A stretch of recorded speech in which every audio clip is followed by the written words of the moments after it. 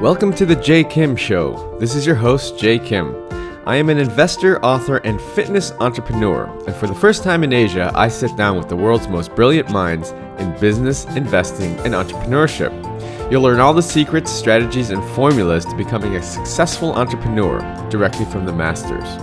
If this is your first time listening, thank you for stopping by. This podcast is produced every week with the goal of providing actionable insight to you, the listener, with every single episode. And now, on to the show. Today's guest is Alan Chen. Alan is the founder and managing partner of Vectr Ventures.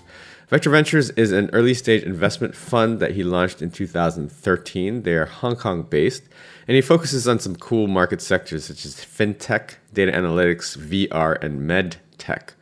So for those of you who are familiar with the startup scene here in Hong Kong, you've probably heard of Alan.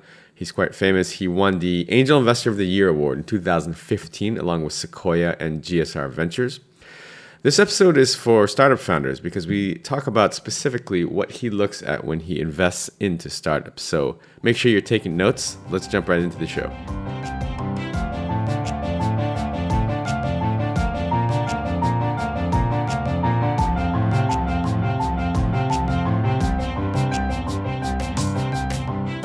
All right, Alan, thanks so much for being on the show.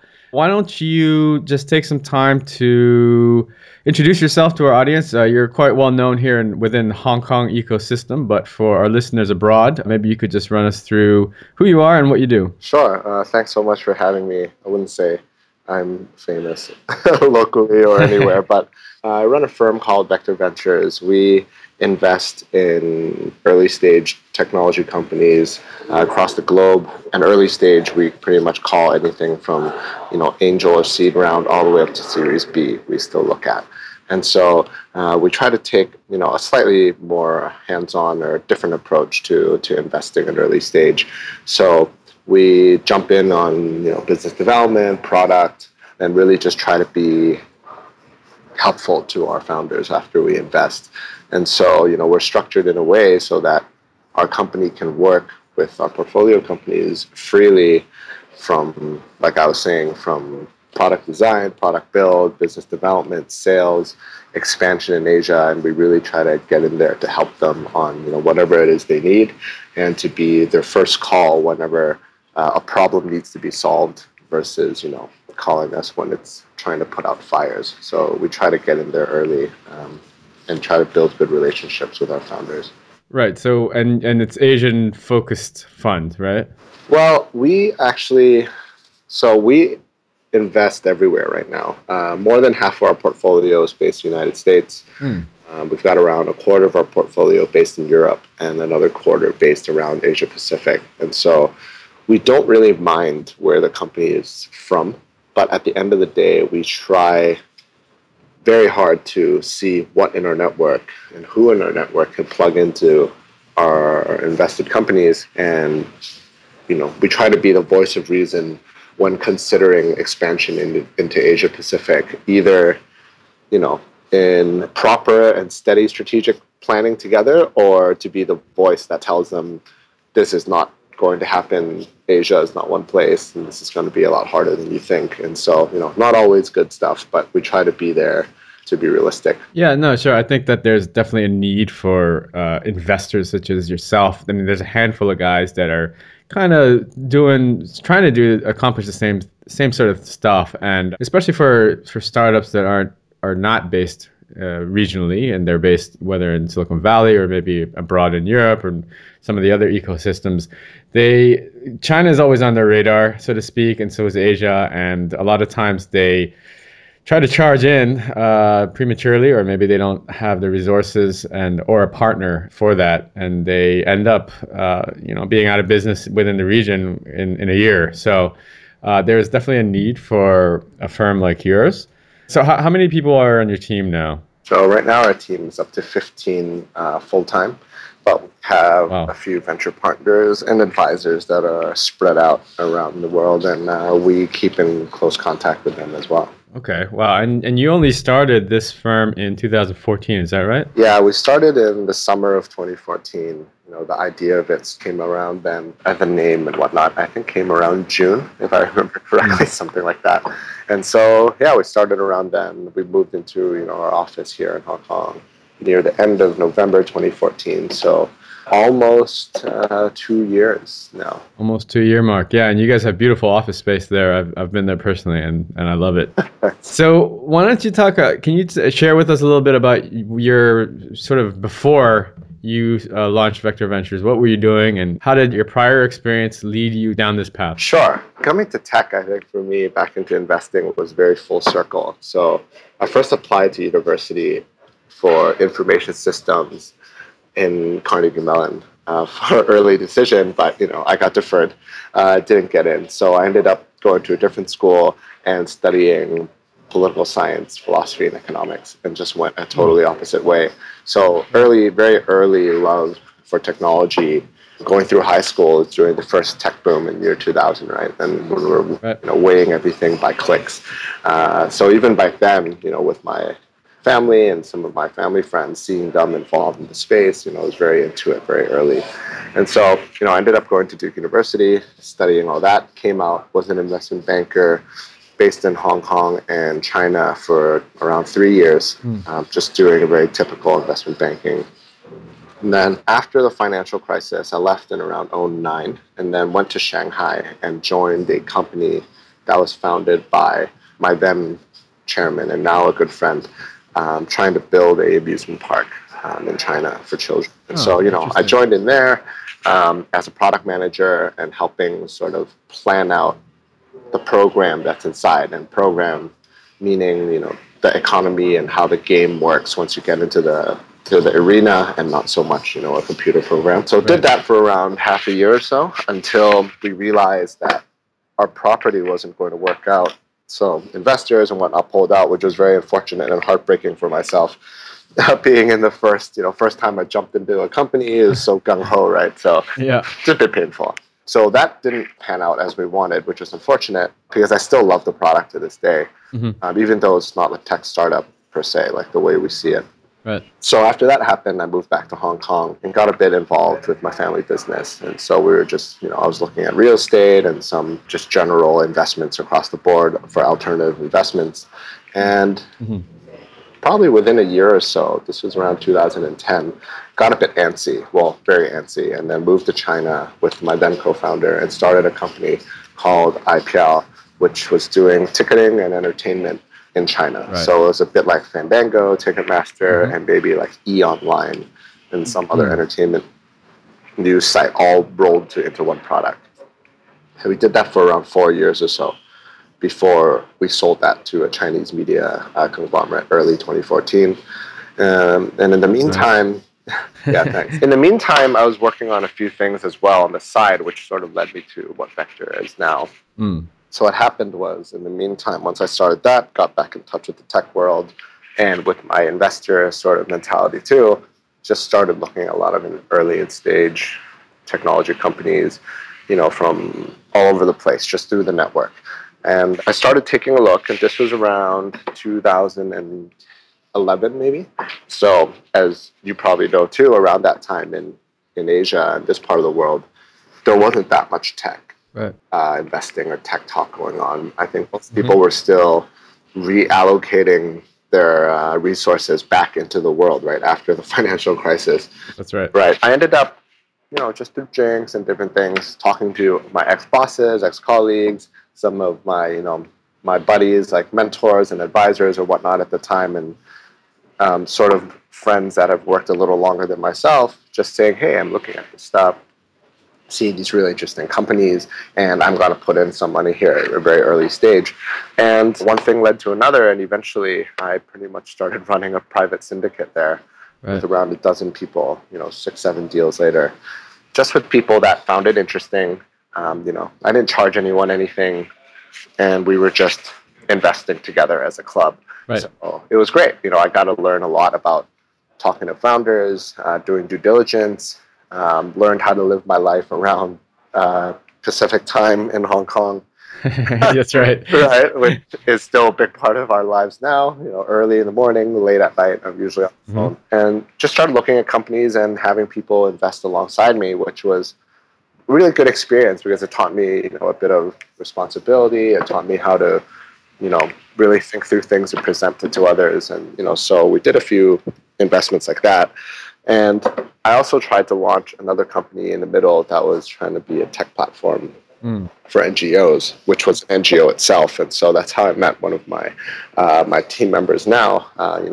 My VP of technology. That's how we met back then. Ah, So we started building this platform, and by the end, when I sold, IPL, like full circle back to IPL, and I sold, I had a good think. Just spent some time after that to have a good think about what it is that I want to do. I think from being part of a big company to being part of a family business to being part of somebody else's business to running my own business. mm. I really feel like it was and running like a private syndicate. It was a sort of a quick sprint in a few years, I would say, to go Yeah. through a good amount of experiences. So I was able to draw on that and just think to myself of, okay, like what do I like here? What are the things that I'm good at? What are the things that I'm not so good at? What are things that I actually can do? What are things I can't do, no matter how much I like it or whatever? And spend some time to just think through everything, and sort of ended up with the beginning of Vector. Yeah, that's awesome. And you guys have the speed at which after you sort of did your thinking and whatnot, the speed in which you guys, it's 2014 to now, the impact and whatnot in the marketplace, like it's quite impressive. So congratulations on that. And going back to what you were talking about the syndicate, now how was that? How did that actually work? Was it just like a club thing where people would bring deals to the table and everyone would take a look at it, and if you want in, you want, or was it actually more formal where there was a pool of money and it was managed like a fund? It was actually more casual than both. Mm, We just did companies back then. I mean, I didn't go through a proper fund structure, any of that. And I was the only one suggesting and bringing the investments and deals. So, we would just be in contact all the time. And whenever I found a company that I would really like, I pretty much would just copy and paste all my notes into an email and tell everyone, right. this is how much I'm putting, this is how much we can go up to, this is the timeline, this is what I think. And, I usually ended off the email eventually started with it saying, if you're not interested, please don't ask me questions and you don't have to write me back. And, we just started holding companies in just random BVIs and whatnot. And then Hmm. I would just parcel it out that way. I mean, I only did those investments with people that I really trusted. Right. I mean, I joke around saying I only co-invested with people then that I knew where they lived, so I could just stand in front of the front door if Yeah. in case anything happens, and vice Exactly. versa. And so we Yeah. kept it a very tight group, and we did it very informally. Really, it was a lot of it was based on trust, and it was really good. And I'm very thankful for all the friends that sort of joined in with me at the beginning, and luckily many, if not all of those investments we made are still around right now. So, Did that portfolio eventually fold into Vector, or is that completely separate? yes, I did hold it into that.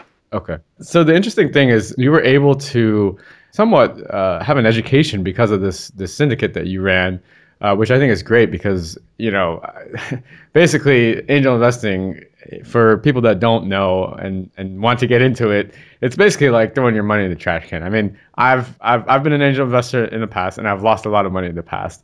And I realized, you know what? And the biggest thing is actually time, like the time, like you said, the conference calls and the due diligence that you have to put in to actually meet these companies and get to a level of comfort where you can actually, you can feel that it's going to be successful. And then taking that one step further is now what you're doing at Vector, is where you actually provide resources in addition to money to ensure that it's kind of like an insurance policy on your investments. Like I'm going to help them take it to the next level, right? Yeah, So exactly. I mean, our whole mentality is the way I describe it. It's also sort of I try to keep it lighthearted, but this is honestly how I feel about it is everyone's worked very hard for their money, so I'm not totally into just signing over a check and saying good luck and waiting for it to Hmm. come back. It may not be the best that I get involved and be hands-on, but and you never know, right? Even companies I really like sometimes, and I try to be very helpful.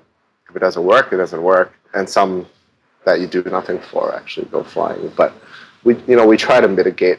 I call it mitigating risk, really, to see Hmm. how we can help the best we can to allow the founder to do as much as they can, so that everyone's happy at the end of the day. That's right. And interests are aligned for sure. Yeah, we Um, hope so. yeah. So I want to talk about Hong Kong for a bit. And you're from here, so you've seen the ecosystem here evolve. When I moved here in '05, and there was virtually nothing, like you said. And around 2010, 2011 is when I as well noticed and observed the sort of uptick in activity and interest in early stage investing. And then now, fast forward, 5, 6 years, here we are. However, I feel like there's still a long way to go here within Hong Kong, especially. I think there's other ecosystems within Asia that are more advanced than we are. So, what do you think the largest challenge that we have here in Hong Kong is, and what will it take to get our ecosystem to the next level? Well, it's sort of two-sided. As far as the ecosystem goes, what people perceive as our weakness, in my opinion, is also our strength. And what does that mean, right? So I personally am a strong believer in the private sector and the private sector driving sort of business and innovations and things forward, which I would say not all other comparisons we have in the region are that way. And the perils of having private sector drive something sometimes is it goes slower, Mm, and people are a little more cautious, and it just takes time, right? Because especially in a place like Hong Kong, where in our previous lives, I mean, all the different ways people can monetize, invest, and take care of their wealth here and take care of their cash and investments, it makes something like early stage investment and tech very related to how investors are feeling generally, which means is it like bull market, is the market riding high, is property riding mhm, high? And if it mhm. is, then everyone's got a little more spare money because everyone thinks everything is all good. Right. But you know, on the downside, like where we are now, where the world is a little shakier and everyone across the board is being more cautious, then it makes it a little tougher, right, in the ecosystem. But I think as far as companies and what we've noticed over the past few years is we've seen a lot more companies now, if not all of them we see, directly tackling a problem and building a product out of their own insights and out of their own experiences. And so at the first wave, we saw a lot of copy A, B, C, D, E, F, G to Hong Kong Hmm. because it works somewhere else. Hmm. And as far as we've seen, that doesn't always work. No matter if you copy it to China or copy it to here, like some work, Right. some don't. And then we eventually saw a group that was doing that, but then with slight local twist, like with a slight Hong Kong angle, and they have to change it up because people then realize, okay, this doesn't work. Hong Kong doesn't have the same issues as like the Bay Area. I Right. don't need everything delivered to me when I can just walk downstairs and pretty much buy anything that I want within 5 minutes. And 90% of the population in Hong Kong lives in that circumstance, right? Like you just go Yes. downstairs, so That's it's right. not a big deal. But now, what's really really comforting and really sort of inspiring and great to see is that more and more teams and founders, have done it once, are building something again, and maybe really allowing people to sort of reach and say, hey, I want to do this and solve this problem, and I don't care if it's done somewhere else necessarily, and I'm just going to do it. And I think that's been a really good, sort of a nice progression over the past few years. Yeah, that's interesting you say that. It's I think part of that is maturity of the market as well.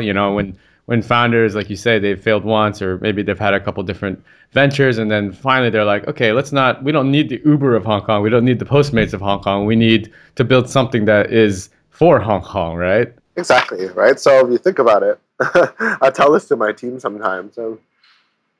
Chances are, no matter what you do, it's not going to work anyways, right? Statistics say. So Yeah, right. you might as well swing for the fences, right? Yeah, that's right. That's right. Yeah, so that's how we That's do a it. good point. Yeah. So let's talk about let's talk about what every founder that's listening to this or is going to be listening to this wants to hear. They want to know they're a young aspiring founder. They're thinking about launching a company, or maybe they've already launched a company and they want to get money and they want to fundraise, and they want it from Vectr Ventures.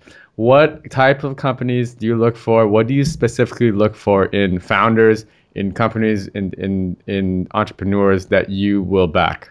Right. So let's start with, seed stage and very early.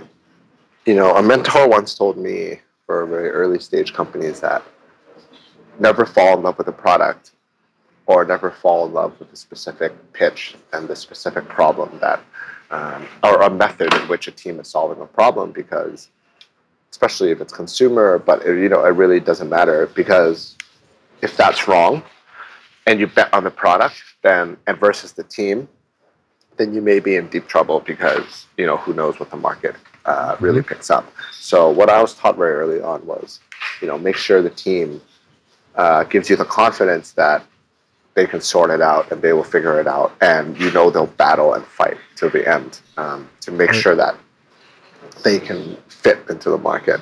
And so very early on for us, big thing for me, for founders, obviously, is a bit of pedigree of past experiences, what they've done before, and part of Mm. like why you, of all people, because any sort of idea that you can come up with, I'm sure at least 100 other people have thought about in the world. So Right. why you for this problem? And Mhm. so secondly, I'd like to take a look at founders to see in their vision of where the company is going to go. I like to know that they're very clear in terms of what they're good at and what they're bad at, and how this is going to happen. And what does that mean? Not in like showing me like huge projections and the company is going to be worth like $1 billion in Right. like a few years, but more of, so how are we going to use this capital? What is this going to do? What are we addressing with this time and capital for this seed round?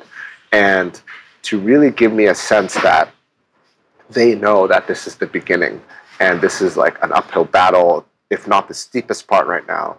And I really need to get comfort that the founder has thought about that and realizes that too. What I'm most afraid of is the feeling you get when founders get a seed round and it almost feels like they already won the entire battle, like they won the Right. entire war, right? Which is, you're not even like in the first battle, you're just getting ready for the first battle when you get Yeah, this seed. you're warming up. Right, but there has been, which is hard, right? Because the thing with growth and like fast growth in ecosystem is, there are a lot of different peripheral, events and all types of things that happen, and inadvertently, there are times when I think some founders get carried away Mm. and spend their time doing things that are really not that important. So we like to tell our founders, other than if it's an event which borderlines on a trade show, which allows them to grow their business, which gets them in touch with people that they need, Right. we tell them, like, don't talk about anything. Don't go on panels. Don't go talk about entrepreneurship because you just started anyways, and just go to work, build your Yeah. product, go get the market, right? Don't waste all your time doing these other things. And so I really like to get a sense of how these teams and like how they work together, and how the leader or leaders of the team are driven towards actually achieving their goal, and not being too distracted, right? I mean, I'm sure you've seen too, there's some companies sometimes there this pitch competition, that pitch competition, like Mm. there's in so many different competitions, and sometimes I'm just wondering, Where's the focus, right? yeah, like, why are we doing this? Or Yeah. I saw you pitch like a year ago and you're still at a pitch competition this year. It makes me ask a lot of bigger questions other than about the product and the company. I'll be asking more questions about the founders. And at that point, um, that's an uphill battle for a company. And I think any investor too. You want us to be focused on the product and believe you and the plan, versus asking questions about you. You right, right. There should be no questions. There should be 100% confidence in the jockey, so to speak, right? Well, yeah, exactly. I mean, I just want to be clear of your plan. And I mean, yesterday I was talking to a founder, and he's like, "Well, I thought rounds should be this size, and investors like to do it this way, so I didn't want to step across the line." And my point to him was really like, "Look, don't listen to what other people say, right? I mean, it's like writing an essay in school. You tell the teacher why what you write is important. Mm, You don't wait for her to tell mm. you what is That's right. important." I Yeah. mean, if that was the case, then like you're not going to get the top marks. You're not going to get because you didn't. There's nothing new. And so I told this guy, look, you just go back and think about how much you need, but you need to tell me what that does for you and what that does for everybody. And if you can clearly depict that scenario, then we can talk about anything. Right. It doesn't matter, right? Don't play within a box, because at the end of the day, there is a lot of standardization in sort of what we're doing now, but every business is different, every team is different, all investors are different. So what's important is you as the founder, you convince me what is happening, and then I'll decide if I agree. But don't just do whatever I say, because then, I mean, the only difference between us and you is that I chose not to do what you're doing, and I chose to Right. do what I'm doing, which is That's right. why would I invest in you at that point? Yeah, yeah, that makes sense. That makes sense. So are there? Can you give me like two or three of the startups that are in your portfolio? Maybe let's say I know you're global, but let's say Hong Kong companies that you're particularly excited about at this point. Well, one company I'm very excited about in Hong Kong is Day Day Cook. Yep, Norma. Yeah, she's great. Yeah, she's great. She's amazing. One of the founders I say I have to worry the least about. She is doing super well. Broke 100 million plus views in the past few months, and she has really come a long way since we invested in her. And she's grown her platform a lot, tons of fans, even to the point where someone stops her on the street in Shanghai and says like, "Hey, I know you," which is sort of crazy if you think about how that works nowadays, right? And it's that one has made me very proud, and we're very happy to be part of it, especially talking to traditional media and whatnot too around town Mm, and in different regions. It's just really interesting to see of, oh, like how are they doing? Isn't that cooking company, blah blah blah, and then you give them the statistics, and the room sort of goes silent for a bit, yeah, which is very in awe. satisfying for us, and we're like, yeah, that's right. Yeah, exactly. So Norma and Data Cook, we've been very excited about, and we're working with her to hopefully come up with a lot more exciting things in her business, and that one, based out of Hong Kong, is something we're very very happy to be part of. And for many in Hong Kong, they probably never even heard of Norma, which is sort of what we like, because she Yeah, doesn't run around doing things. She's too busy working. She's the type, if you yeah, ask her, can you come on a panel? She is kind of going to turn you down because she's too busy and will be asking you, what am I going to get out of this? What does yeah. this do for my business? And if it That's doesn't do right. anything, I mean, she's out. And that's one thing that we love about her. Great founder. She's crushing it, and fortunately, she's agreed to actually be on this podcast as well. So I haven't booked her the time yet, but because she's probably too busy working, which is good news for you. But yeah, I mean, I know Sam as well, Yep. so I'm really happy to see her Yeah. success. They're great Um, entrepreneurs, frankly speaking. yeah, yeah, awesome. So, listen, we got to look to wrap up. I really appreciate your time. I have just two more questions for you. So, the first is, what is one final piece of advice that you can give to aspiring startup founders, or maybe people that actually are working at a startup right now, looking for some growth, looking to get the next round of funding? What's one piece of advice that you can give them today? I think the most important thing is to be clear. I mean, meaning be clear about your plan, be clear about why you're heading towards your milestone, and be clear and honest to yourself and to your prospective or existing investors about, what the roadblocks and what the difficulties will be. Because, nobody believes in the entire projected plan ever anyways, because, that's just not how everything works, I suppose. Right. And so what I think is really important is, make sure you stay honest and well planned about all that, and make sure that we have one company which we really like the founder of too. super hustler. But what he does is at the end of every month, he'll send a very simple email. Just, hey, this is what we've done. This is what we're doing in the middle of. These are things what we're having trouble with. And we'll send a very short list of, these are things I need help with from whoever is reading this email right now. It's just, the investor group, but very open to constantly be saying, hey, I don't know how to do this. And hey, I'm having trouble with this. And just, we're invested or want to invest. And so we're there to help. But, there's a lot of times that I think founders don't open up as much as they want, as, at least we want them to. And I would say just stay active, stay focal, and stay well planned. And when you talk to investors, make sure that you convey that so that, we're debating parts of your plan, but we're not crafting the plan and the vision with you. That would be, I think, something to take for everyone when talking to any investor. Great advice. Great advice, Alan. Thanks for that. Last question is, where can people find you, follow you, and where's your homepage?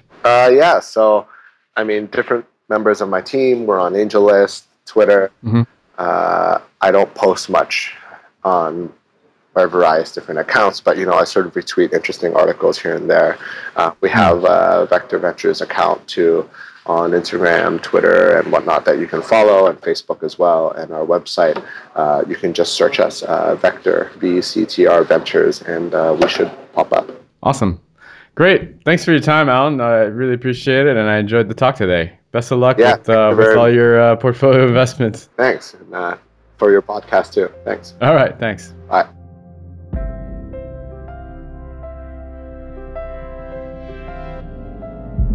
I hope you enjoyed today's episode. All the show notes and links can be found over at jkimshow.com. Come back often and make sure you subscribe, rate, and review. Don't forget to join us next week for another exciting episode of The J. Kim Show. I'd love to hear your comments. You can find me on Twitter at jkimmer, JAYKIMMER. See you guys next week.